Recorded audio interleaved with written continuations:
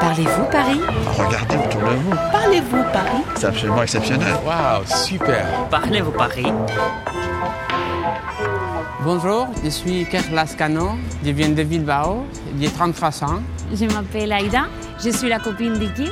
Ça fait presque un an qu'on est ici en France. On habitait en banlieue, mais à Paris, il y a 5 mois qu'on a déménagé ici.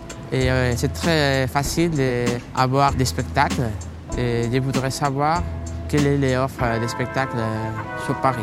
Today I'm meeting Iker and his girlfriend Aida from Bilbao in Spain. They want to find out more about performing arts in Paris.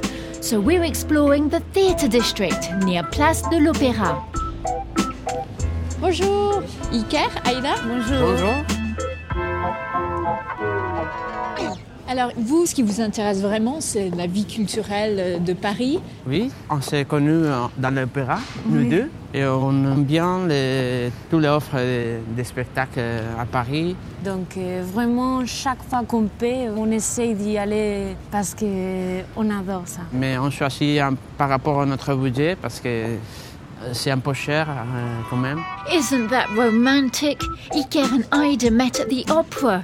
They are passionate about culture, but admit outings are expensive.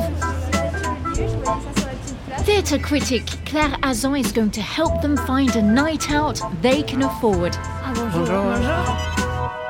She writes for Première, a magazine and a website that lists all the outings, gigs, shows and films in Paris. Est-ce qu'on peut connaître les offres culturelles qu'on a à Paris? Vous voulez dire le nombre d'événements? Alors, c'est difficile à chiffrer. On dit qu'il y a à peu près 250 salles de concert, 350 musées et galeries. Et pour les salles de théâtre, on doit être autour de 200 ou 250 aussi. What? There are 250 music venues and over 200 theatres in Paris? Well, that's why it's so difficult to know what to go and see. Donc pour s'y repérer, c'est vrai que c'est pas évident. Est-ce que tous les spectacles sont complets chaque soir? Non, ils sont pas tous complets. En fait, il y a les deux extrêmes, c'est-à-dire qu'il peut y avoir des spectacles qui sont complets des mois, voire parfois un an quasiment à l'avance.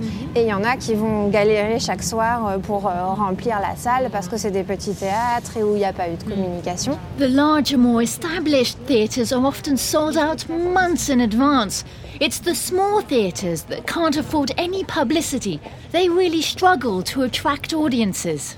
Les spectacles qui sont les plus difficiles à réserver, en général, c'est soit ceux où il y a des grosses têtes d'affiche, donc un acteur très connu, un groupe américain qui vient rarement en France, des choses comme ça. Ça peut être aussi des spectacles très pointus, par exemple au Théâtre de la Ville à Paris, il y a beaucoup de chorégraphes contemporains qui viennent pour 3 jours. Et là, les gens qui les connaissent très précisément réservent aussi longtemps à l'avance.